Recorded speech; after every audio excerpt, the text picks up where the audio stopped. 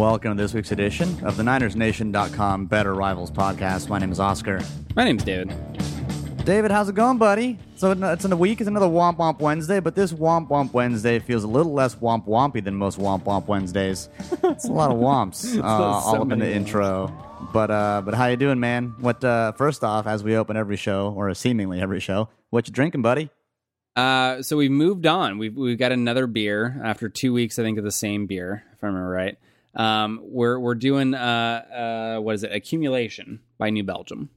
Another sticking with the New Belgium beer. family. Yeah, I got you. No, well we switched from Sierra Nevada to New Belgium. Okay. Yeah. Sierra Nevada, not Sierra Nevada. If there's Correct. one thing I've learned from you, David, it's Nevada, not Nevada. This is correct. Right? It's the only thing. I mean, if you learn only one thing from this show, really, like all of the football related stuff, it's fine. You know, it's whatever. Hopefully, mildly like entertaining. We said, we want to make you a better rival in any conversation, whether it be about state pronunciation or football. Yeah, I mean, that's the one thing that I think I can really fall back on. You know, like everything else goes out the window, just like all the football predictions, whatever, just like completely crap. You know what? At least you learned how to pronounce Nevada correctly. You're damn right. You're damn right. I've got myself a little Malbec in this fancy little wine glass that is from Crate and Barrel, which means that everyone has the exact same goddamn glass. It's fancy. Because that's what happens when you get married. You get the same shit that everyone else has got on the same damn wedding registry. Can't wait. No, you can't wait. That's right. Can't wait to get all coming. I can't wait to get my free shit. Basically, yeah, it's my yours turn is to coming, get the free dude. shit. Yep. Your time is coming soon. All right. Well, let's get into the rundown. There's a couple of neat little narratives that we like to go over before we get into the game review. First and foremost, leading the top of the show, in case there was any concern, in case you were wondering, in case you still were holding on to a glimmer of hope and thinking that there was a chance, the 49ers are now officially mathematically eliminated from playoff contention. Draft Watch 2016 begins now! Yeah, I guess you can, spend that money you were saving for playoff tickets elsewhere. You know, go buy significant other a better Christmas present. I don't know, go spend it on a lot of booze and get drunk. Whatever. There's options out there. All of those things. Okay, so this is going to be the leading contender for the call to action is alternate playoff money. Yeah, it's like what are you going to spend the money that you were saving on for playoff tickets on instead? I actually might still go to Houston for the Super Bowl because for those that don't know, I live in Austin, and so it's about a 2.5 3 hour drive depending on what part of Houston you're at. It could be fun to go and experience the atmosphere. Hell, I could just fake a ticket and sneak in, just like the people on YouTube. That sounds like a fun idea. It'll totally work, I'm sure. Yeah, totally work, right? Currently, the 49ers are second in draft order, but if Cleveland decides to stop being a factory of sadness for 1 week, they will win a game, and the Niners then they then ascend to the number one spot in the NFL draft based on strength of schedule. So really, the Niners need to keep losing, and Cleveland needs to keep winning, which we'll get to here in a little bit, but I'm not sure that that's necessarily going to happen. Probably not. Doesn't seem likely. Yep. So we get to then the injury updates and roster updates. Really, there's a couple of who cares transactions at the bottom of the roster, but the quasi big deal, and I say big in that kind of like metric centimeter big, is that Shane Scov is going to injured reserve. He has a knee injury, which wasn't believed to be a tear of the ACL or something serious, but there's only like 5 weeks left in the season or something like that. So they're like, you know what? You're probably going to be back in 4 weeks. No need to carry you on the roster. Go to injured reserve. Call it a day. And Shane Skov goes the way of the dodo. So I was only barely paying attention to anything that you just said, mostly because I'm looking at Niners Nation, and I've only read the headline so far, and as far as I'm concerned, that's as far as I need to go with this. So we're going to have like a late addition to the rundown here, and this is that oh God, Eric Reed is looking to The Rock for rehab ideas. What? That's all I've got so far. And it's great. It's a great headline. Hold on. I clicked on the article. I don't know what. Yeah, I mean, good for him, I guess. Rock's jacked, probably. Oh no, this is funny.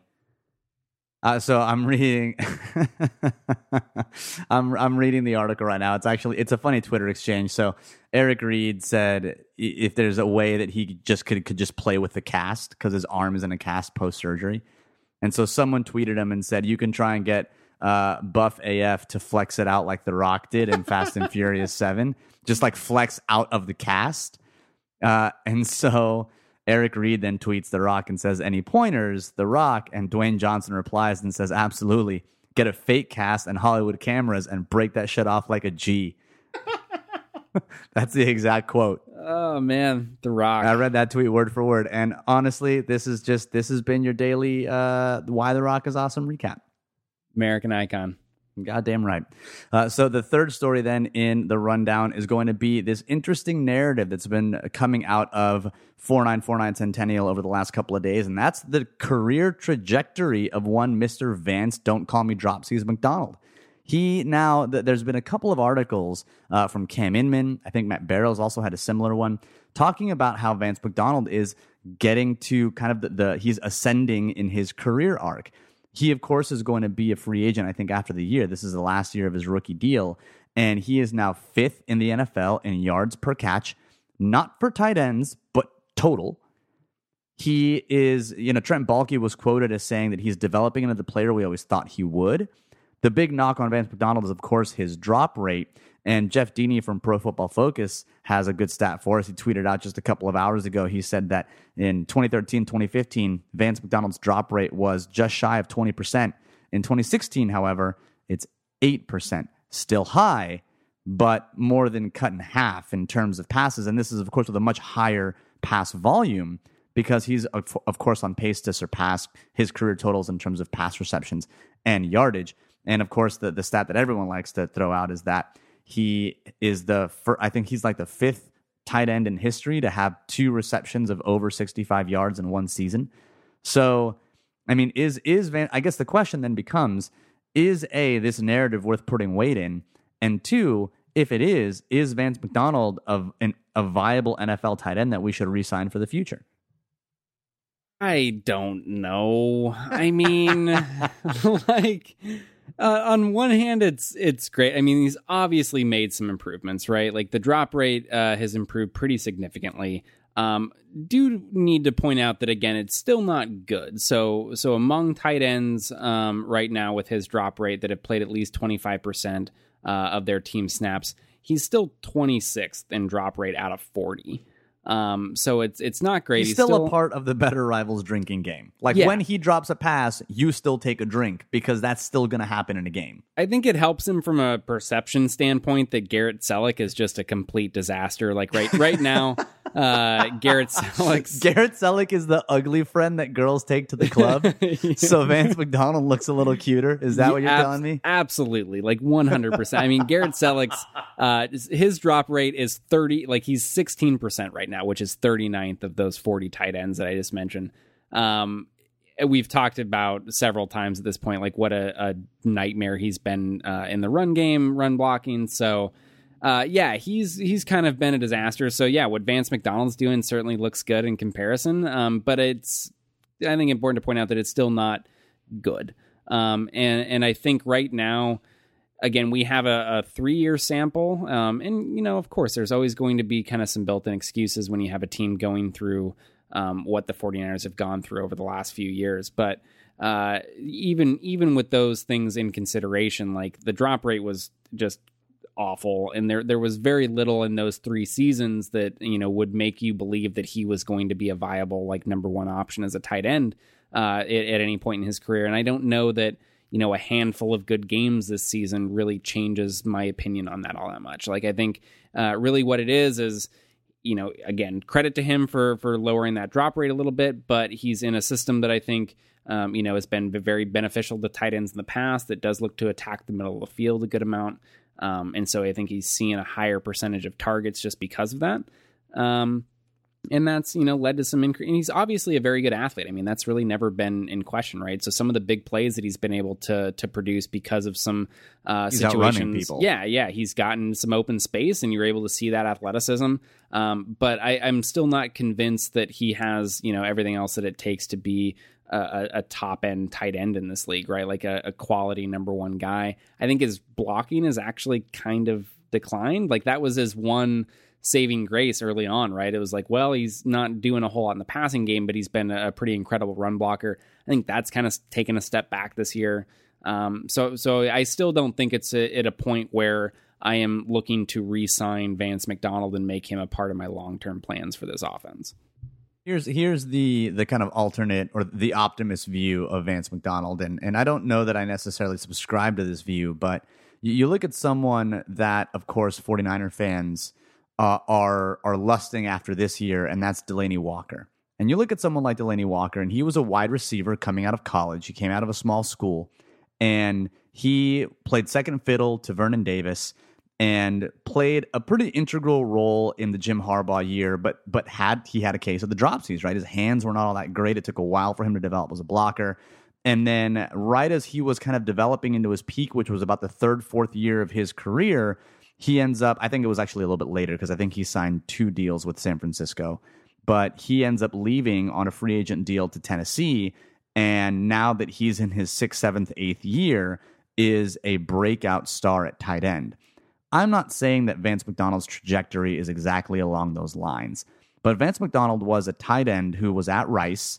He was a slot tight end. He was basically a receiver who didn't have to block when he was at Rice. And he now is developing into a tight end that looks like he could have some skills. If you're the optimist, that's what you're looking for. You're looking for a Delanie Walker type trajectory where now he's in a system where you could take advantage of his skills. He's had a couple of years in the league. He's gotten control of his hands. And then in maybe 2-3 years, he really is the player that maybe Delanie Walker is right now, or Delanie Walker light, because I don't think Vance McDonald's going to be 1,000-yard tight end, but he at least has the talent to do so. So I don't know that I subscribe to that narrative, perhaps. But if you're the optimist, if you're looking for the silver lining, I think that's what you're looking towards. Yeah, definitely. Gonna blow your mind here for a second. Delanie Walker, he's in his 11th season now. Oh God, 11th. 11th. He did sign 2 deals with the Niners. In related news, we are old as fuck. That's how I feel about that news. 11th season right now. So, I mean, for him in the passing game, I mean, it really did take, I mean, he wasn't just, a few years into his career before that finally started to click. I mean, he is really at this point, by the time he moves on from San Francisco, 8 years into his career. And so Lord. I think that's a case where, the 49ers look at Alex Smith, like 49ers fans look at Alex Smith in this kind of same light where you can't bank on the exception, right? Like you can't point to the outlier as a reason to continue to have a player like Vance McDonald, right? The one guy that managed to turn his career around late in his career and kind of figure out how to catch the ball consistently and improve his hands, which isn't something that typically happens, over the course of an NFL career. Usually just ask Vernon Davis. Guys that struggle to catch the ball naturally, it's not something that you really develop, right? Like, yes, you can get it a little bit better, but it's not going to be something that's ever a clear strength. And, Delanie Walker has been the exception to that. And I don't think you can point to that as a reason to justify Vance McDonald, doing the same sort of thing. I think you have to kind of play the odds a little bit, and odds are that he's not going to develop into that player. Well, I will say that hopefully this might be one of those buy low situations. Everyone has a price. If you can get him for the right price, I say do it. And sure. Still, I think. Obviously, it depends what your options are, right? Like I at this point, I haven't paid any attention to what like the potential free agent class is going to be like, the potential draft class. And so if those things are weak and you don't really have any other options, yeah, it might make sense to bring him in on a 1 year or a short-term deal or something like that and keep him around, see what happens. But I think tight ends is one of those, we talked a little bit about roster construction last week and kind of, what positions of need are and things like that. And to me, I think if you're looking at making a change, right, if something happens with the general manager, the head coach, and you look at this team going in a different direction, tight end is one of those positions where I'm saying just blow it up. Like, get rid of everybody that you have here. This hasn't worked. You've had these guys on your team being the subpar, like, replacement level players for an extended period of time. Like, just get a different group of guys in here. Like, see what happens. Like, take some, low draft picks, some undrafted guys, like grab a guy in free agency, whatever it takes. Like, you're not getting the production you need from this group, so let's look elsewhere. and kind of, again, blow that position group up and really start over. I still have a little piece of my heart that's with Blake Bell, the Belldozer. I still think that he could do some good things. Yeah, He's got good hands. I mean, I definitely would have liked to see him play a little bit more this season. I mean, the blocking, I think, has been, we've talked how the tight ends have really struggled in that area, and that was always the concern with him, making that transition and just being able to really improve in that area. So it seems like that hasn't been the case with him not getting any playing time. But yeah, I mean, okay, so maybe him being a little bit younger, a little bit less proven, haven't seen as much. Garrett Selleck at some point is on that Jeff Fisher plan. Like, there's nothing that Garrett Selleck can do, because at this point, I think Vance is your receiving tight end, and Blake Bell, I think, should be the other guy, because Garrett Selleck just does not play well. He's completely abhorrent as a run blocker. Yeah. And of course, he had the fumble at Miami, which we'll get to in a minute. But yeah, it's just it's an interesting position, but overall, I think based on the talent level, Vance is a guy who's been much maligned for the Niners, and he's now a guy who's emerging in, yes, a tight end friendly system, but I think it's a neat storyline to talk about. And if you're, again, silver lining, you think, hey, this could be the next Delaney Walker, or if you hate football like David does because he watches it so much, then you're just like, you know what, cut them all. Let's start over. So cut all the tight ends, cut all the outside linebackers. What else do we want to get rid of? Probably, I mean, who knows? I would have said the same thing about quarterbacks like a week or two ago, but who knows? So let's get then to a brand new segment that we're going to have here on the Better Rivals podcast. It is new because the last 2 weeks have been chuckle-worthy, if you will. They've been really funny to see some of Chip Kelly's post-game comments. And it really, they're these little snide remarks that Chip Kelly seems to throw in, and they're usually about personnel, which, I mean, look, some people are trying to make this a story about like, oh, he's clearly, throwing darts at Balky or throwing shade at Balky, and some people are like, no, he's not. Yeah, he totally is. He knows. I think he knows what he's doing. He's a smart dude. Yeah. And so we're going to bring you a new segment every week, and it's going to be This Week in Chip Kelly Throwing Shade. This is going to be the new segment every week in the rundown from here to the end of the year. This Week in Chip Kelly Throwing Shade. And this week, we've got a quote about the pass rush from Chip Kelly. He was asked, Chip, what have you seen from the pass rush? Obviously, you've played without linebacker Aaron Lynch for 8 games. But did you expect to get more from those guys stepping in? Chip Kelly's response, one line. No, we got what we expected from those guys. It's so perfect. We really need a drop to play, like some sort of sound to play after that would really kind of seal the deal there. It's great. Like these little quotes like that are just really some of the highlights of the week in 49er land at this point. Like just to see like what he decides to. I think that, yeah, sure, there's a little bit there like, to wonder how much he's throwing shade at Balky, but part of it too, I think like Chip just doesn't really like give it, like he's just gonna kind of tell it how it is. Like, yeah, it's he's not gonna really sugarcoat things as much as you would typically see from most coaches. I mean, most coaches are trotting, Case Keenum out there, and they're gonna say that they think he's a great quarterback and a great fit for our system. We love what he does, all that stuff. Like Chip's gonna, kind of tell how it is. They're gonna say that Danny Woodhead is one of the Patriots' best weapons. Yeah, or you just can be completely clueless about what's going on, and have effectively retired. In case you missed it, Jeff Fisher had a quote earlier today talking about how Danny Woodhead was one of the Patriots' best weapons when Danny Woodhead, in fact, is on injured reserve and plays for the San Diego Chargers. True story. That is a thing that actually happened. That's what happens when you check out, 5 years ago and still somehow manage to keep a job. So yeah, well, whatever. It's Jeff Fisher. So let's get to the Dolphins recap then. Let's talk about our biggest takeaways for the game. And we always kick this off with a question. And David, my question is really about this passing offense and Colin Kaepernick.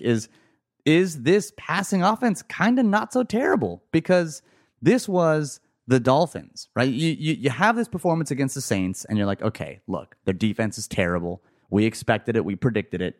But now you come in against a team against a defense that is ranked 7th overall based on DVOA, and a passing defense that is ranked 6th. And you throw up nearly 300 yards, 3 touchdowns, one interception that was like maybe 30% on Cap and 70% on the wide receiver. This was a damn fine performance against a good defense.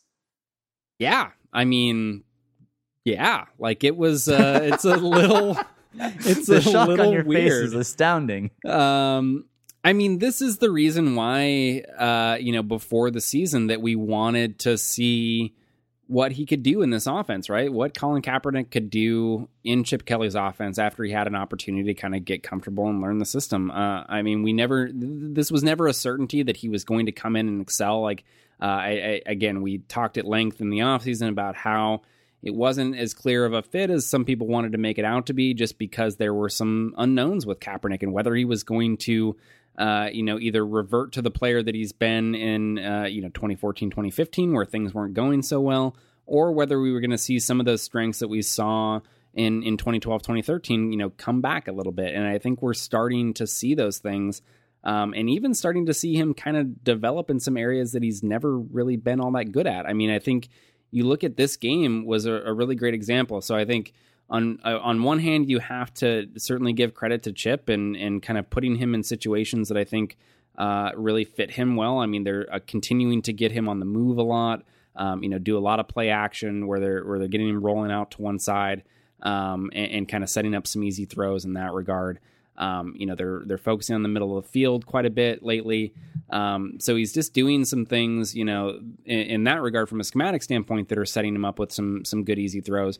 But we're also seeing Kaepernick do things like, find his check down consistently when it's there. Like there were several times in this game against the Dolphins where he was able to get the ball out to one of his backs once pressure started to get there. It wasn't immediately looking to take off as soon as, you got the first sign of pressure in the pocket.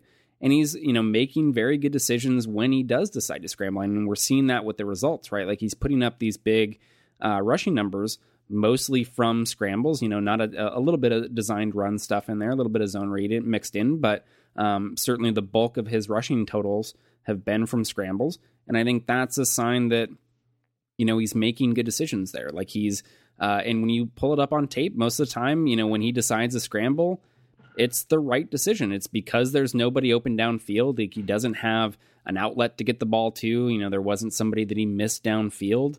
Of course, with any quarterback, those are going to pop up from time to time, but by and large, he's making very good decisions there. So, yeah, I think we're just kind of seeing him start to get comfortable in the system and really start to do some things that we haven't seen him do consistently, really at any point in his career. Now, is this a function of the defense that the Dolphins played against him? Because if you look at the coaches tape and run that tape back, the Dolphins played a lot of cover 2 man under, where they were like, you know what, we really don't have to worry about anyone, wide receiver or running back alike. And so they basically played not necessarily a base defense, but they were basically playing a defense that allowed their players to perform because they thought their players were better than our players, especially when you have a defensive front like they have with Ndamukong Suh and even an aging Cameron Wake. You've got a defense that you're like, well, you know what? My 4 linemen are as good as your 5 offensive linemen, and my, kind of defensive backs are better than your wide receivers, and my safeties can just kind of sit back. That's the kind of game they played, and as a result of them playing so much man coverage, now all of a sudden, you're not playing zones, so the defensive backs are to the quarterback. Colin Kaepernick can take off, and he did. They did not play a spy against Colin Kaepernick often, if at all, really. I don't remember a play where they had a designated spy. And on zone read plays, they weren't scrape exchanging. They were trying to let that defensive end crash towards Carlos Hyde. And on the first play of the game, Cap takes off and runs. Was this more a mistake in terms of the way the Dolphins played, or is this really a resurging Kaepernick and 49ers offense? I think that there may be some things that Miami could have done differently there.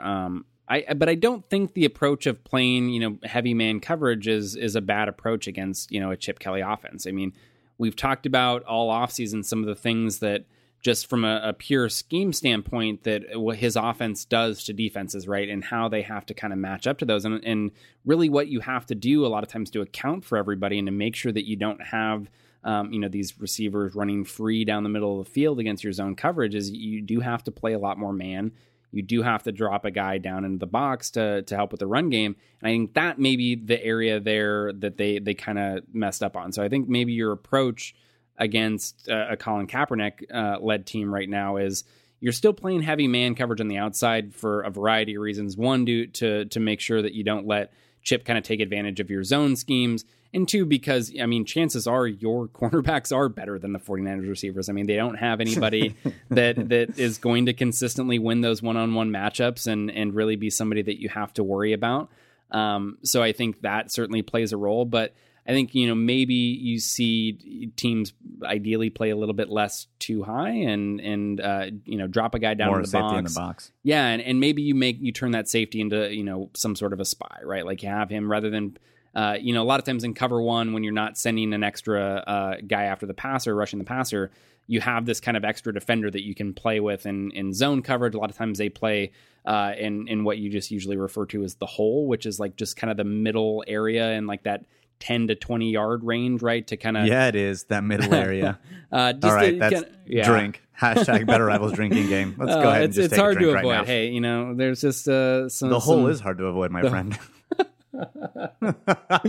Oh man. So he's kind of there to be able to try to jump some of those intermediate routes and to allow your slot corners, they can play with more outside leverage and try to take away those outbreaking routes because they know that they have a little bit of help inside. So there's things like that you can do. With Kaepernick, maybe you turn that guy into more of a spy, right? Where he's coming down, making sure that he doesn't get these massive scramble lanes to take off against. So yeah, maybe there's a little bit of something that Miami could have probably done differently to help limit some of that damage. But I think at this point, we're seeing them offensively get better most every week at this point. I mean, let's go back for a second and talk about something you said about the wide receivers not being able to win one-on-one matchups. And of course, we never wish injury on anyone, right? But you've got Quentin Patton who's out with a concussion, and he, I think, got knocked out of the game sometime in the second quarter. And now you've got Rod Streeter coming into the game, and he led the team in yardage and I believe targets, but don't quote me on that one. I know he led the team in yardage. He led receivers in yardage. He was behind Drone and McDonald. Both edged him in yardage there. But among receivers was the leader basically across the board. Something really low, like 40 yards or some shit like that. Because 4 for 46. 4 for 46 his long was 25. Yep. So is the question that I've got for you really is Rod Streeter an upgrade over someone like Quentin Patton? I don't think it matters, honestly. I don't think there's such a discernible difference between the two. I think that they probably offer a little bit different skills. The one thing that Patton has done pretty well throughout his career has been, the ability to kind of make things happen after the catch. It's rare. It seems like that he gets the ball in his hands, and so that's obviously a problem. And you certainly have to question, how well he's able to get open and create separation, some of those things, because a lot of the instances when we see him, make things happen after the catch, a lot of times it's on very short throws, like some of those jet sweep, runs effectively that show up as passes in the box score. They're passes. I don't care what you say. They're passes. Yeah, sure. On the stat sheet anyway. So I think that maybe Rod Streeter offers a little bit more there, but you're talking about a guy either way that I think is maybe barely better than replacement level. So I don't know that even if he is an upgrade in some areas, I don't know that it's enough to make a difference in your passing game. This is the moment where I remind everyone that this should be Bruce Ellington. We got robbed of watching Bruce Ellington in this offense with Colin Kaepernick. Yeah, I'm just going to go ahead and put that out there because I super high on Ellington. I love Ellington, and you know what? His issue was his issue, right? His injuries, and that's what happened. But this could be Ellington in the slot doing Ellington things. So, he was the one guy coming in that was able to, that had shown the ability to create separation on his own, right? And win, the ability to win those routes. Matchups. Yep. And get open. And it sucks. It sucks that we didn't get a chance to see what he could do in this offense. So before we get to the run defense, let's talk a little bit about Colin Kaepernick's passing under pressure, because this is another area in which Colin Kaepernick is succeeding, and he is now in the top 10 in quarterback rating under pressure in the NFL. This is not a misspeak, folks. This is not the verbal typo. This is true story, real fact, hashtag real talk.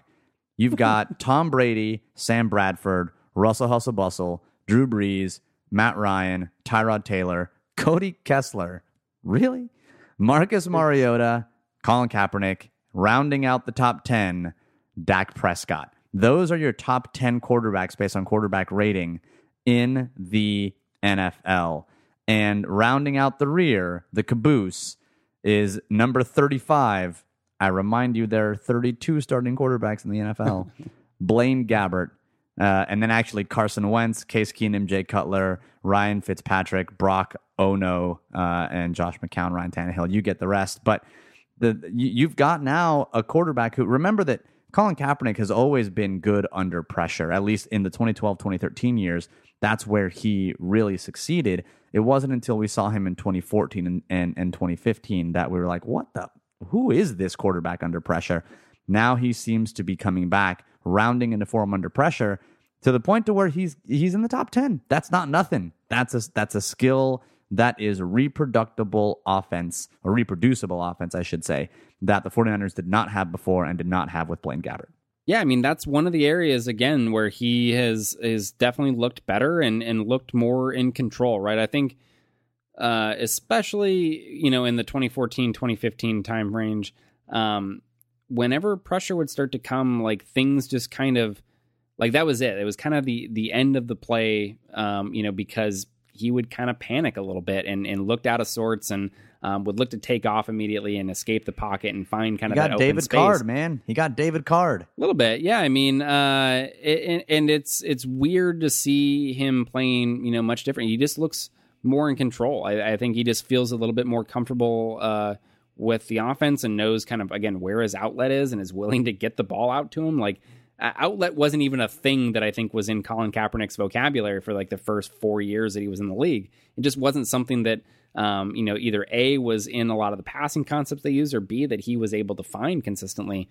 And so, yeah, I think we're seeing him, be more aware of his options, getting the ball out quicker. I think especially against the blitz. I mean, the numbers you mentioned were all against pressure, but in this game, especially against Miami, he was very effective against the blitz. And I think being effective against the blitz is, one, being able to recognize stuff pre-snap and, have a good indication of what you're about to get in that play. And then two, quickly diagnosing that and knowing where to go, right? Knowing your offense, knowing where your hot routes are going to be when the blitz comes. And so I think we're seeing those sort of things from him as each week goes on. He just looks a little bit more comfortable there. And it's been kind of a nice change of pace. I mean, watching quarterback play for this team for the better part of like 2 years was just absolutely miserable. And we're starting to see some signs of competence. I mean, I think it is important, to mention that we're not trying to say, or by any stretch, that he's like suddenly a top 5 quarterback, right? That he's suddenly the same player that he was in 2012, 2013, and that should be looked at in that caliber. But we're talking about the difference between guys that were clearly like the worst quarterbacks, the worst starting quarterbacks in football, to somebody that's like kind of firmly in the middle of the pack now. And that's kind of where his performance has been. And considering everything around him and the lack of talent, like, it's pretty impressive. Well, I think the one play that illustrates this for me is the play, unfortunately, that ended in the Garrett Selleck fumble. One of the two plays, I think, that cost really the 49ers the game because they were driving into the red zone. But this play was the mesh concept, one that we've broken down, one that David broke down in his Chip Kelly 101 series that he wrote for Niners Nation at the beginning of the season. And the play looked exactly like you draw it up. David outlined it here. You've got, of course, the crossers underneath, and then you've got Garrett Selleck coming in on a little hitch route, really in the middle of the field, so that when the two crossing routes clear, if it's man coverage or if it's zone, depending on whatever, you've got that middle area that's open. And that's the fourth read. The first read is kind of a wheel route that's an alert, that kind of like, is this open? If so, throw it. And then you've got the two underneath crossing routes. And then your fourth read is the throw that Colin Kaepernick eventually makes. And you see the stripe of his helmet when you look at the coach's film. You see the stripe of the helmet. Look to the running back. Is it open? Nope. He looks underneath. Blaine Gabbert throws one of those two throws underneath. He throws one of those two throws underneath, and he either doesn't complete it because they're covered, or he completes it short of the sticks because that's what Blaine Gabbert does. Colin Kaepernick doesn't do that.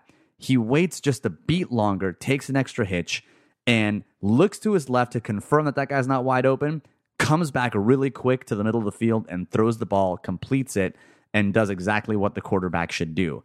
This is the Colin Kaepernick that you hoped you would see in this offense. Doesn't mean that he's the bestest of the best. It's just the quarterback that can actually make this offense go. Of course, it's the Niners, so that play ended in a fumble, and Miami recovered, and, it is what it is. But I think that play is really... It's important to note that read, that throw, was his fourth read and not just a read that he settled on or that he predefined pre-snap. And the other note with that, Ndamukong Suh is on top of him as he makes his throw. Basically he gets hit by Suh kind of right at the waist there as he's releasing that ball, goes to the ground immediately afterwards, and it's still... again, it's not the most accurate pass. It's not in the perfect location. No, it was a little right? inaccurate. But it's, considering the situation and again, what we've seen before, the fact that you're giving your receivers a chance to make a play, right, is a kind of a big step forward for quarterbacks on this team. So, I think, like you mentioned, it's a very good example of kind of some of the strides that he's been able to make over these last few games. All right, so let's get to the final point in this game, and that's going to be the 49ers run defense. And this is going to bring to us our spotlight player of the week, and that's going to be one Mr. Chris Jones. Who? Chris Jones. Picked up on waivers when Eric Armstead went on injured reserve. Injured reserve, sorry. There's no D at the end of that. There's no injured reserved. It's injured reserve. He reserved his table in the trainers. Correct. He really wanted to make sure he got the right masseuse. He open-tabled. Yeah. He open-tabled. He's like, I'm going to get a massage. I'm going to get in the Relax-a-Taxi or the Relax-a-Cab, depending on whether you're with Phoebe or Rachel, for you friends folks out there. But this is a player who was picked up off waivers from Miami, and he made an impact in this game. His 77.9 grade was the highest graded 49ers defender this week based on Pro Football Focus's charting. He played 27 of 59 snaps in his first game. Not a lot of plays will show up on the stat sheet, but he was taking on double teams. He only made one stop, but he was solid in the run game. He was one of the players that jumped out on film, and I say jumped out in the context of 49ers film, which is he probably played average, but since I'm so used to seeing really shitty players on defense, it looked exceptional. So this is a player where you're thinking, okay, this is one game, but if you can continue to play, and now that we know that Glenn Dorsey is back and he's clearly playing at a much higher level, this run defense may not be historically bad anymore. Yeah. I mean, again, going from worse in the league, historically bad, going from the very bottom to even just kind of subpar, right? Just a little below average is a pretty big jump. And I think it makes a big difference. The one thing that we haven't really been able to see if they can figure out is whether they can manage to, be this more effective team against the run that they've been in the last 3 weeks, and not be able to compromise so much in the pass game, right? And be able to give up so much there. So I think that's kind of one of the questions going forward is, can they put it together and achieve some semblance of balance there to where they're not, a sieve in one area or the other. So, but yeah, I think as far as Chris Jones, like you mentioned, it was really a lot of things that didn't always show up on the stat sheet, right? It's keeping your linebackers clean and taking up blocks. And there were times where you did actually see him get off a block, right? Which doesn't happen a lot with this defensive line so far this season. So, it was, again, one game. We don't want to get too crazy here and, go overboard with what we think that he's going to be. But absolutely, it was an encouraging first game from him. So that's going to be our spotlight player of the week. And really, the only other question I've got for you, David, about the run defense is something Jim O'Neill said in one of his midweek pressers. And he said that, quote, we tweaked a couple of things to help out who we have playing inside backer and to fit our personnel up front. He's alluding to some of these schematic changes that he made midweek. Did you notice any blatant or obvious schematic changes? And I'll get to whether or not he should have known what the personnel, what their fits were earlier, but that's a different story. Was there anything that you noticed that they did this week that was different compared to what they've done in weeks past? So there were a couple things, and I to be totally honest, like I'm not 100% sure as to whether these were things that were really new this week or things that maybe just I wasn't paying close enough attention to in earlier weeks and just kind of stuck out a little bit more because I had this in the front of my mind that, he had mentioned making some changes by the time that I watched this film. So, with that in mind, though, there were a couple of things. And one of them, actually, we had mentioned, I think at some point in the last couple of weeks, which is I have noticed them using more sub packages that include 3 defensive linemen. So I'm not sure if that's kind of the part that maybe he's alluding to in terms of helping out their inside linebackers a little bit more by keeping an extra defensive lineman on the field, and therefore hopefully keeping some of those interior linemen off their linebackers on some plays. But definitely they've been going. I mean, normally when you see teams go to sub packages, and this was certainly true of the 49ers early in the season, is the guy that comes off the field, right, is a defensive lineman. When you're a 3-4 team, one of your D linemen comes off the field, and then you bring on your extra defensive back. And what they've been doing lately is removing a linebacker. So they're keeping 3 defensive linemen on the field, leaving it to with only, so basically a 3-3-5 sort of setup there. And I think that's helped them be a little bit better against the run. And then I think one thing that I noticed as well is they're playing a little bit more in the way of like even fronts. So more like 4-man, what you normally see from 4-man lines, right? So when you think of a 3-4 scheme and odd fronts there, usually you're playing your defensive linemen are head up on offensive linemen, right? Usually head up on the tackle, head up on the center, that sort of thing. They're playing more in gaps now. So you're seeing the nose shade more consistently playing in one of the A gaps. You're seeing one of the defensive ends kick down inside into one of the B gaps and play more what looks like a 4-3 defensive line in a lot of ways. So that was something that I noticed that they seemed to do a little bit more in this game against Miami. And so whether or not, I mean, it's hard to know just from watching tape whether they're making adjustments like, of course, the big thing with Jim O'Neill coming into it was whether the defenders in the box were kind of determining which gaps they were responsible for on the fly based on how, certain things played out. I still think that's bullshit. Yeah. I mean, it seems kind of like bullshit. I mean, and it's hard to know, unless you know the rules going into it. Right. So, for instance, meaning that I think it's bullshit that's not true. Like, I don't think that defenders are having to guess what gap they're responsible for post snap. I think they have an assignment and they're just not meeting that assignment. And now you've got better players, and all of a sudden the run defense is better.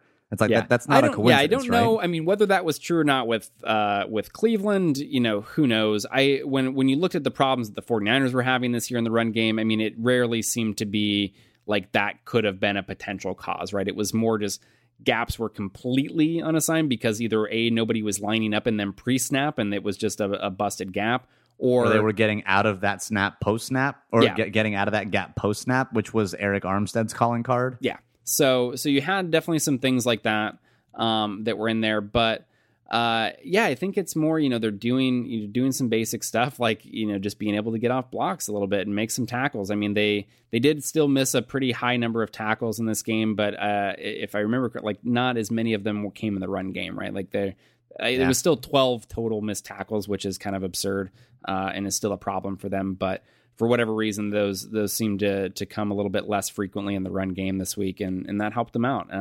And so you get, again, the performance, you're getting 3 defensive linemen on the field. You get Glenn Dorsey in there as opposed to Purcell.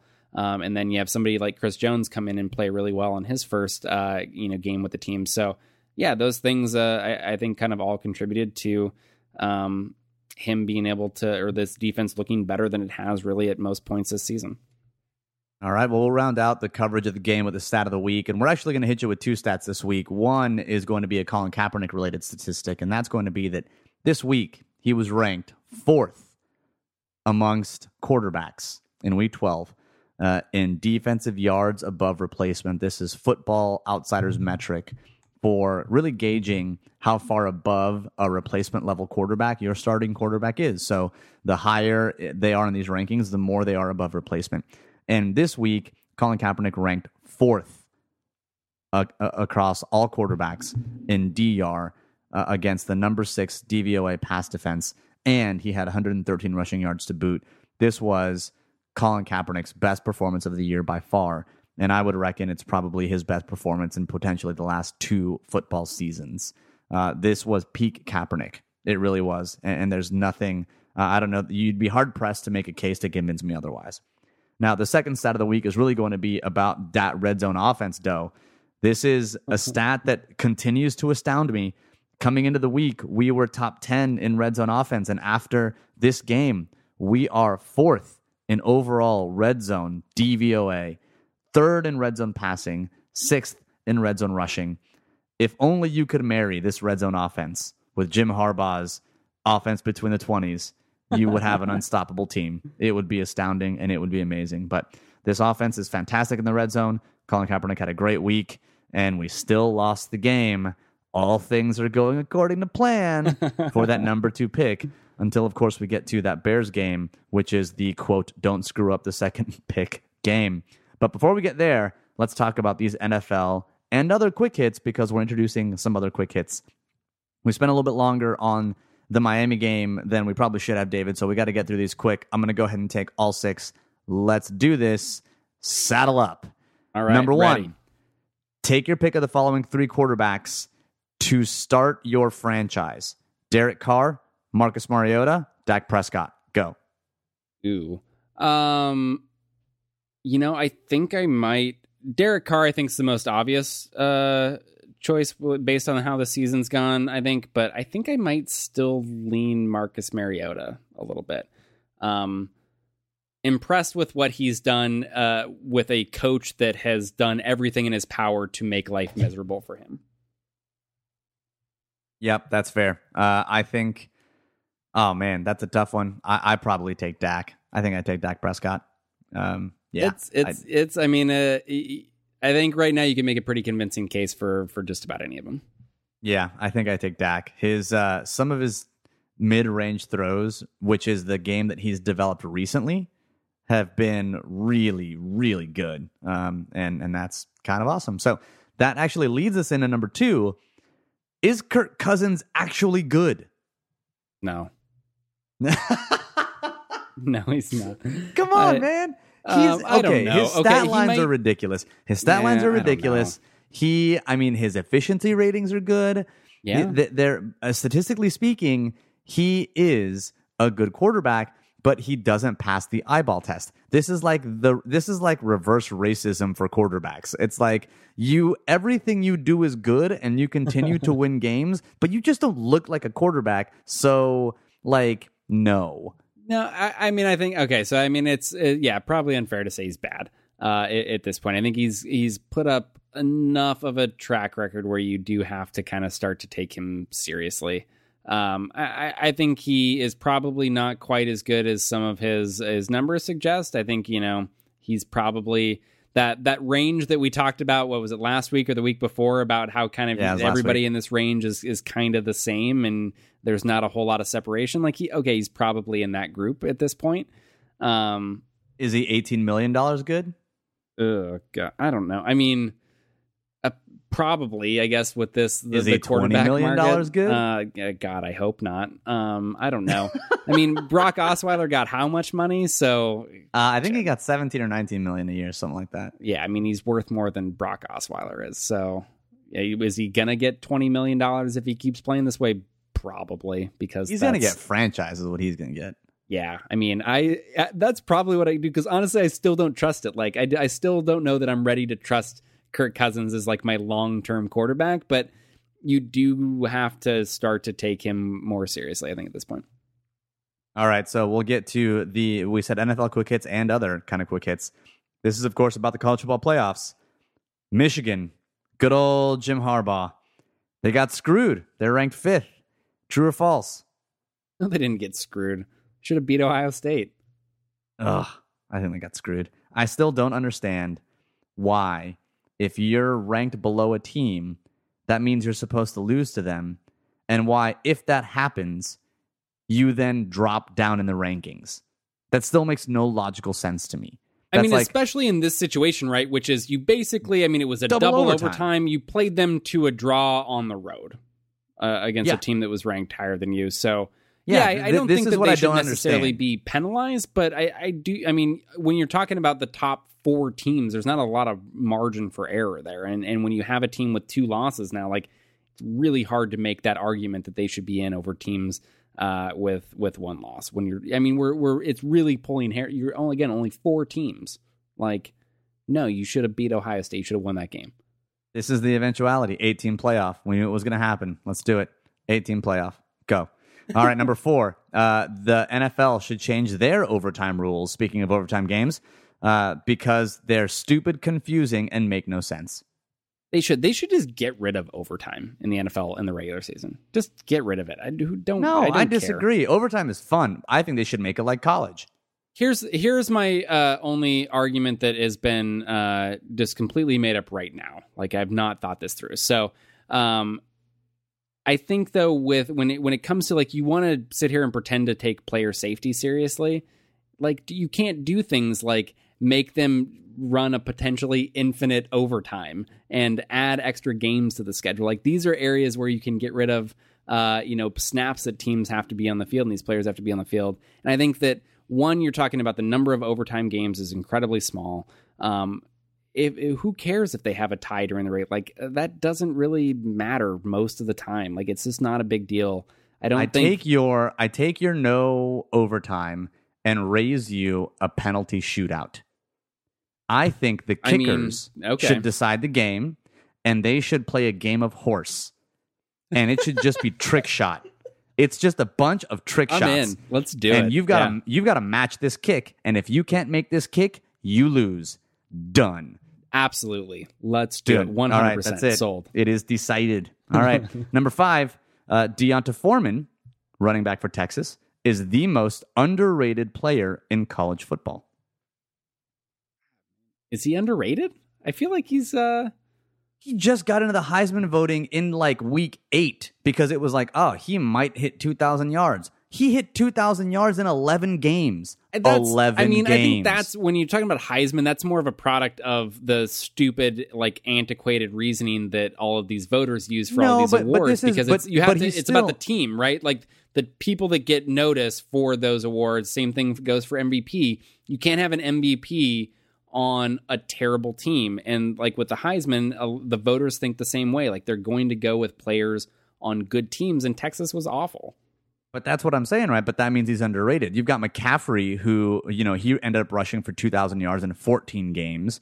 And you've got Deonta Foreman, who did it in 3 fewer games, albeit with more carries. But he is probably not known outside of, people who actually follow college football closely. McCaffrey is like effectively a household name. He's going to get highlights all over SportsCenter.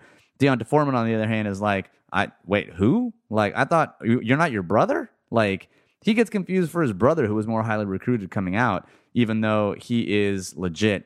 And I guess follow-up question really quickly, because we've got one more question before we got to go. This dude, he had 51 carries in one game. He averaged 30 carries a game this year. He might turn pro now that Charlie Strong's been fired and Tom Herman is in. No, he did. Yeah, he announced. Oh, he announced it? Okay, so he's going pro. Yep. Good for him. Should you stay away from him based on the tread on the tires? No, I don't think so. I think most research that I've seen suggests that, like, the workload in college doesn't really impact NFL career length all that much. So, I don't think that that's really a big concern. I'll be honest, like, I haven't watched enough of him to determine whether I think that he'll be good generally, but I don't think that would be a reason that I would point to as to why you would stay away from him. All right, last question. We have to make it a yes or no, otherwise we're going to have no time to talk about the Bears. But is Mike Evans a top 3 wide receiver in football right now? Yeah, maybe. That's not a yes or a no. You broke the rules. Right now, yes. Yes. There are so many good receivers right now. It is really hard to, like, you could throw them in just about any order when you're talking about like what the top 6, 7, 8, 9 guys, and I'd be like, yeah, okay. That's fine. That's fair. That's reasonable. I don't know. I think it's one of those things that, well, I mean, whatever. We'll move on. Let's move on because we could spend time on this. Okay. We could, honestly, we could probably do like a 2-hour long podcast every 3 days and it would be fine. Yeah, we'll go through the Bears preview quickly because this game's going to suck to watch. These are 2 terrible teams. I'm not looking forward to having to watch. We're here game. to pump our fans up. We are the optimists, all right? I decided 3 or 4 weeks ago. No, you're not the optimist. I decided about 3 weeks ago that I was not going to come to another podcast and just be like, this fucking sucks. Oh my God. Yeah. Let's have some fun, man. This is Let's fun. do it. I mean, we can have some fun and they still be terrible. Because like, it's fun. We talk about football because it's fun. We drink beer and or whiskey while we talk about football because it's fun. Let's have some fun. So what are the 3 things to watch in the Don't Screw Up the number 2 pick bowl? Number 1, is this 49ers 2-week stretch sustainable? Maybe. That's where I'm at with answers, maybes. Right? If this game, because if this is sustainable, then you would think that the Niners should really be favored to win this game. The Bears are the 24th ranked team overall based on DVOA. They're 23rd on offense, 20th on defense. This is a team that's trotting out Matt Barkley at quarterback, who's lost, you mentioned it earlier when we were doing podcast prep. They've lost probably their 2 best players on the team, and that doesn't even consider the fact that they lost their starting quarterback. This is a team, the Bears, that is just not very good. And if indeed these last 2 games for the 49ers are not a mirage, then they should really be favored to win this game. Yeah, I mean, I don't know that favored is where I'm quite ready to go there. But I do think a lot of the improvement that we've seen is sustainable over the rest of the season, right? Like, I think some of the stuff that we've seen offensively with the passing game and with Kaepernick, again, we're not talking that he jumped to some crazy level. Like, he's just moved them from really, really awful quarterback play to competent quarterback play. And so I think that is something that we can continue to see from him over the last few games in the season.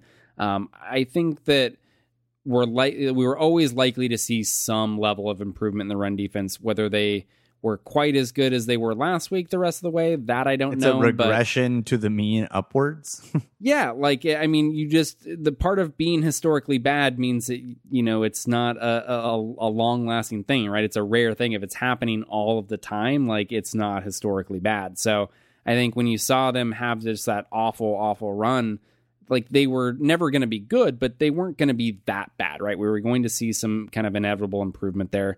And so I think we see them, again, be a little bit better against the run going forward than they have been. So, yeah, I think some of that improvement, some of the areas that have really been the reason for them being more competitive in recent weeks, I think we're likely to see those kind of stick around a little bit. It is kind of moving on, I think the next thing to watch really is particularly with the run defense in this game. There's not a lot to like about Chicago's offense. You mentioned Matt Barkley, like, while he put up some decent numbers there, it was a pretty mixed bag. Like, it was kind of some big plays mixed in with, some pretty poor quarterback play. So, I don't know. And their receivers are just, they're really giving the Niners a run for their money in terms of quality of receivers right now with Alshon Jeffrey outside of Alshon, because he's out on suspension. Yeah, he's suspended. So, right now they're trotting out like Marcus Wilson.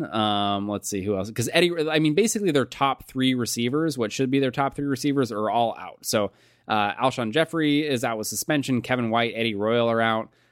So the guys that are left there are not very good at all. So the thing really to watch. What you're saying is that their 4th through 7th receivers are as good as our 1st through 4th. Yeah, that sounds about right. That's unfortunate. And so the one threat that they really have that's been pretty consistent this season is, their rookie running back, Jordan Howard, who I think would really be getting, he's started to get more attention, I think, in recent weeks. But if it weren't for, Zeke Elliott and everything that the Cowboys were doing, he's probably a guy that would be getting a lot more attention. So what you're saying is that he's the Deonta Foreman of the NFL? Sure. Yeah, we'll go. I'll give you that one. I'll give it to you. In case you haven't figured it out, folks, I'm a Texas fan. I went to Texas, graduated from there. Hook 'em horns. It's if you follow me on Twitter, you'll know because I've been tweeting about the team all year. But yeah, go ahead. I'm sorry. Yeah, David, we should get back to some Texas head coach Tom Herman. Dude, Tom Herman. Mm-hmm. That's going to be an offense, bro. Yeah, that's going to be something. I'm telling you, I'm excited about that. I love Charlie. I do. Thought I should have got another year, but I'm excited about Tom Herman. Nope. So Jordan Howard, I mean, he's been, again, very good, pretty consistent for them, averaging 5.1 yards per carry. I saw something earlier this week that I think he hasn't dipped below 4.8 in any one game this year. Good God. So has been, very consistent there, picking up pretty good chunks of yardage on the ground.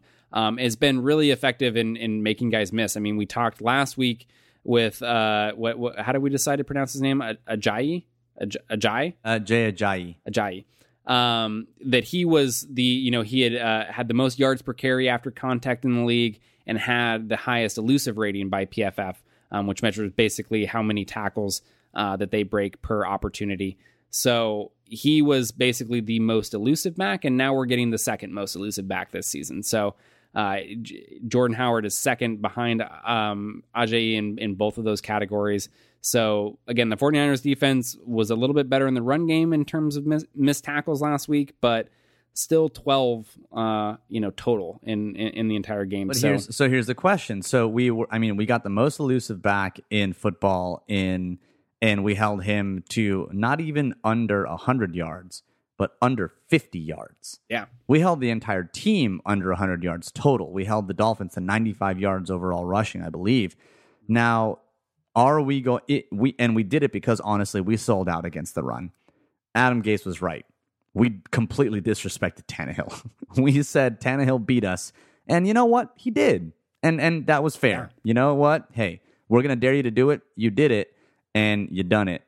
But now we're going up against Matt Barkley. We're going to dare him to throw the football. Yeah, and I don't know that he's going to be able to do that. I was surprised that you said that good old Jordan Howard's rush had never gone below 4.83, and that's actually not true. Against Jacksonville, he had 15 rushes for 34 yards, 2.27. So I guess he's never gone under 4.8 for the year, but he's been under 4.8 for a game. Oh, maybe that's what it was. Yeah, I might have misread that. Yeah. Because, I mean, he had a 7.33 yards per attempt in game one, but he only had 3 rushes for 22 yards. So I think overall he's had a really good rushing total. But in a game, Jacksonville held him in check. Green Bay held him in check. But over the last couple of weeks, he's been on fire. So, yeah, I mean, this is definitely going to be the matchup to watch, I think. Yeah, I mean, it's going to be interesting to see, again, can they sustain this? Like, They have had some success randomly, like some of the games that they've been very good at this year against kind of these backs that have been really good, right? I mean, we didn't know Todd Gurley was going to have the season that he's had when they kind of slowed him down in week one. I drafted him in the first round of my fantasy league, in my family fantasy league. Yeah. Ouch. F that. Ouch. That sucks. And then David Johnson was the other guy that they kind of held in check, and then Ajayi last week. So who knows? Maybe they're able to kind of, get things under control, and maybe the signs that we've seen over these last couple weeks. And I do think from just a pure like game planning standpoint, like you mentioned, the idea that they should sell out to stop the run in this game makes a lot more sense because I just flat out am not trusting Matt. I mean, if Matt Barkley comes out there and beats him and puts up a game like Tannehill did, props. That's not a poor game plan. That's not anything that you hang on bad coaching. Like, that's what you should want to make them do in this game. And if he, pulls it out and has a great performance, then, credit to him. But I think you got to make him do that. I think that's legit the game plan. At this point, that should be what Jim O'Neill trots out there. He should say single coverage on the outside. I'm going to make Cameron Meredith beat me. I'm going to make Deontay Thompson beat me. I'm going to make Josh Bellamy beat me. I'm going to make Marquise Wilson beat me. The reason you're scratching your head right now is because these names should not be known to you. If you do know these names, you are doing much better at football life than most other people. Good on you. But at this point, yeah, they're hurting for wide receivers. So let's talk a little bit then about some actual matchups, because you've got matchups on both sides of the ball.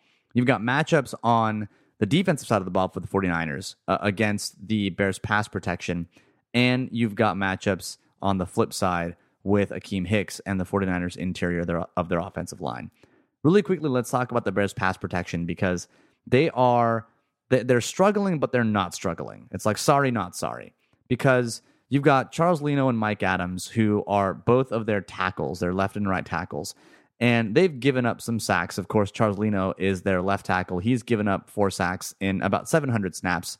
That's not good, but it's not bad.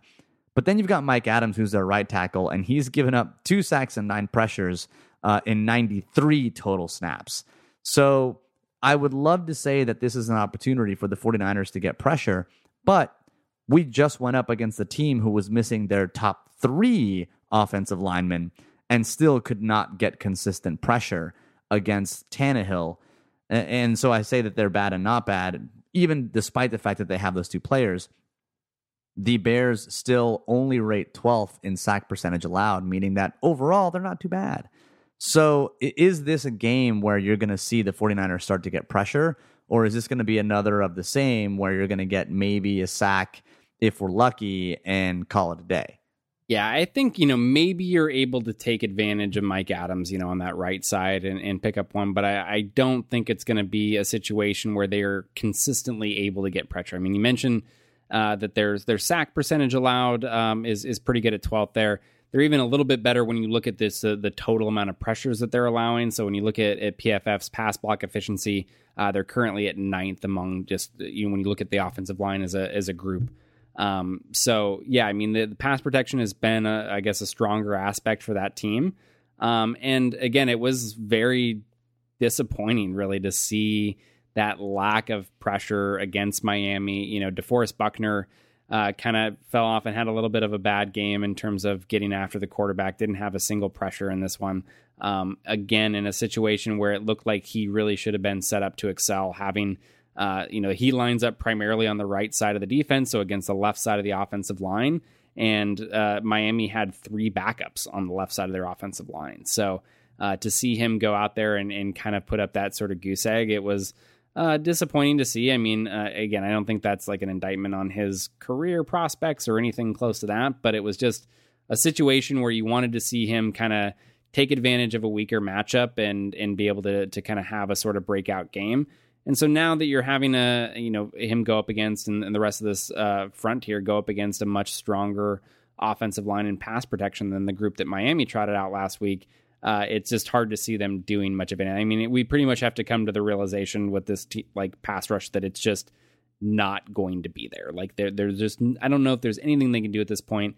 I mean, Jim O'Neill hasn't really shown an ability to be able to generate pressure with blitzes and getting guys free with some of his packages. So I just don't see it happening really in any game throughout the rest of this season, to be honest. I think the exact quote is, "No, we got what we expected out of those guys." Yep. Like, I think that's this week in Chip Kelly #Real Talk.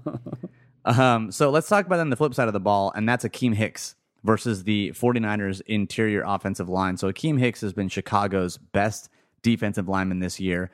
He's very, very good against the run, and he's going to get matched up against Zane Beadles, which is the worst offensive lineman on the 49ers. A 49ers offensive line that is not bad, actually. I would say that the 49ers offensive line is probably in their top 2 or 3 position groups on the team, full stop. I mean, what other position group would you place above the offensive line at this point? We thought, I think, originally safety, but based on their play, I would say that's probably not necessarily the case. I mean, I think maybe running back just based on the strength of Carlos Hyde, but what position group would you put over the offensive line? I mean, I think the one that I would have pointed to before injuries really started to kind of kill it was the secondary. I mean, I think for a good chunk of the season, secondary was playing probably the best of any one position group there, but that's obviously kind of fallen off a little bit the last couple weeks. And injuries have certainly played a role there. So Yeah, I think the offensive line has been, again, consistently better than really expected. I mean, in pass protection especially, I think they've been pretty impressive, and you're seeing Colin Kaepernick. I mean, he's still getting pressured, but it's just not, it felt like at points last year, it was just every single snap, that the guys dropping back, that there was somebody in their face or somebody that was bothering the play. So not having that level of pressure has been very nice. I mean, there's still been some struggles in the run game, which is, I think, why this matchup against Hicks is kind of one that will be important, because even with what we've seen from Kaepernick in the passing game kind of starting to get going, I do think that this is still like a better offense when they can get some semblance of a run game, right? They don't need to be, ripping off crazy runs or, having Carlos Hyde put up massive numbers, but when they can be somewhat effective. I mean, I think this last week was a good example. He didn't get a lot of carries because of the game situation. It was only 13 carries, but 5 yards a carry, 65 yards total. I think if we can see him in the running game, be competent, not getting stuffed in the backfield all the time, that's going to really help things with the passing game and make sure that they can stay on schedule. So, I think Hicks is going to be kind of a key component of that, and him going up against Beatles, I'm sure he'll get a little bit of time against Garnett as well, who again has been, has shown some good things, but still been a little bit up and down. So I think that's going to be something that's important, making sure that you don't have this kind of interior presence that's wrecking your run game, and therefore you're having to sit there and complete third and long every single time that you get the ball. All right, you said you were talking about the offensive line for a minute there. I had a flashback. And I completely forgot that Anthony Davis was a member of this football team this year. This year, yeah. Played some snaps and stuff. Yeah, we were excited about that. Yeah, I mean, should have been, like, if the dude would have wanted to play, it would have been exciting. That fleeting thought went through my head, and I was just like, damn. It feels like, he played through, 3-4 weeks? And we're at week 12, so that was 2 months ago. That feels, or maybe a little bit more than because we had a bye week, but it struck me for a minute there, and I was like, hot damn, because Trent Brown, he looks like he's going to be an average to above average right tackle, and I think Josh Garnett is also trending to be above average as a guard, not necessarily a superstar, but above average. And you've got Kilgore, who's playing solid at center. You've got Zane Beatles, who should be replaced by Tiller, I think, really soon. I don't know why that hasn't happened. Yeah. And then you got Joe Staley. We got to figure out what the hell we're going to do there. But there are lots of teams that are building through the offensive line in the NFL, and we have a strength in the offensive line. It just so happens that our strength is quite a bit weaker than most other. Yeah, I mean, it's still not great, but it's as good as we've got. All right, so David, give me your prediction then on the season. David, you are 7-1. You're 1-7 against the spread. Yeah. I am 8-0 straight up, and I'm 3-5 against the spread. Now, granted, we think we remember that I picked the 49ers to cover, although we're not 100% sure. So if you remember, folks, definitely hit me up. Let me know. Because we're not going to go back and listen to that. We're not going to go back and listen. Yeah. No, let me know that I'm 2-6 as opposed to 3-5. But right now, the record books say that I'm 3-5 against the spread. David, you are 1-7. The Vegas line, the consensus line, opened at the 49ers being beaten by 3 points, and now it's up to 1.5.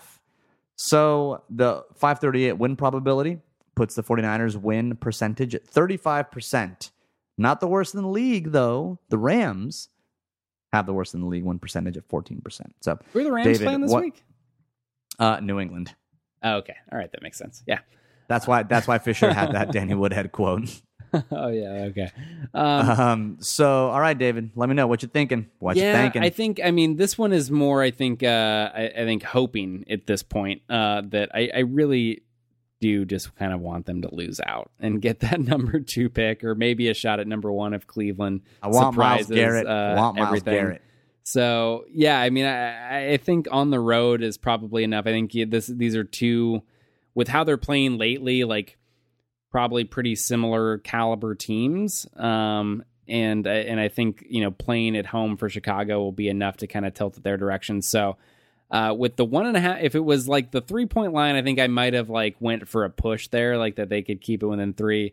I mean, 1.5, you're basically saying that you think that the 49ers are going to win, which I don't think will be the case. So I think that Chicago is able to cover the 1.5 point spread. I think it's pretty close, though. I think we see maybe a little bit more of a high scoring game, not much in the way of great defense with these teams. So let's go with a final score of like 34-30 or something in that range, I think. I am going to predict the 49ers victory. Oh no. You're gonna get me that we're gonna be tied now because I made know. that mistake earlier, and that's how you got the 1. I know. 8-0's going away. I know. I'm going to predict the 49ers victory. I think they will win, and that means, of course, they cover. I just think that the defense is playing well enough, and with Matt Barkley being in there, I don't. If it were Jay Cutler, I would say, you know what, we probably lose this game. But it's the Matt Barkley factor, man. That's a big deal for me because I think Jim O'Neill is going to be. I think the defense has been playing well the last 2 weeks. You've got 2 brand new run defenders that can play well against the run, and you've got a quarterback in Colin Kaepernick that is peaking in the most mediocre sense that I can use the word peaking. So I think. Oh, man, but see, then I go back because then I think, okay, if anyone knows Colin Kaepernick is Vic Fangio, right? And he's not going to be so dumb as to play straight-up man coverage all game. I mean, I'll put this is their it's this week or next week against the Jets, and if they don't get wins there, I don't think another one's coming. Yeah, you know what? I'm doing it. I'm saying they win. Flat out, they win straight up. Right? That was I think it was was it the Saints game or the Tampa Bay? The Saints or Tampa Bay, I think, was the game that I decided to go kind of out on a limb and pick a 49ers win there. And it's one of those things where it's like, okay, it's probably got to happen at some point, right? Like one of these games, like they're not going to be favored to win a single game here, or at least they probably shouldn't be. And there's no scenario left on the schedule where this is the most likely outcome. But you know what? It's probably going to happen at some point. So I think, this is as good a game as any. I think I'll probably save it. If they continue to play similar to what we've seen in recent weeks here, I probably will go that direction against the Jets next week. But I think it'll, at the very least, hopefully we'll see what we saw against Miami in the sense that at least this is like kind of entertaining and not miserable to watch. That's really what I'm hoping for these last few games. That's where we're at in 49ers land, really. That's the rules. 1-10. Let's do it. That's right. That about does it for this week's edition of the Better Rivals podcast. David, it's been fun. Like I said, we're going to have fun. We started this because it was supposed to be fun, and let's keep having some fun. Do it. Oh, wait. We need a call to action here. We didn't decide on one. All right. I jotted a couple of them down. So number 1, playoff money. That wasn't exactly the one we said at the top of the show, but I think hashtag playoff money. Mm-hmm. What are you going to do with your playoff money now that you don't have to spend it on the Niners? Or 2, cut them all. I thought that was a good one, too. Where you're just like, cut them all. That's right. Just blow it up, cut them all. What do you want to go with? I don't know. You want to go give them the option. I think whatever you decide that I'm going to lean playoff money. I want to know what you're going to do. Too. I want to know what you're going to do with this newfound playoff money. What Christmas gift are you going to buy? What Amazon Echo Alexa thing are you going to frivolously spend on? I want to hear what is in your hopes and dreams now that you don't have to spend any money on 49ers playoff tickets. So I agree. Hashtag playoff money. If you do want to throw out position groups where you would cut them all, feel free to include those as well. Or individual humans. No, I want position groups. One person that cut them all. You need to at least be talking about a position group here. All right, which ones cut them are all you position groups. Position groups only. Yep. We're going to know you've got to the end because you're talking about position groups only. So that about does it, my friend. You can always follow me at Better Rivals. David, where can they follow you? It's going to be at David Newman with an underscore at the end. Very sad underscore. Always with the underscore, my friend. One day we're going to drop that underscore. One of these days indeed. But Yeah, you can definitely follow us on the Twitters. And thanks again for tuning in. Thanks again for those of you who have left reviews on iTunes. They help people discover the show and find us when they're searching for 49ers stuff to listen to. So thanks again for tuning in. And as always, go Niners.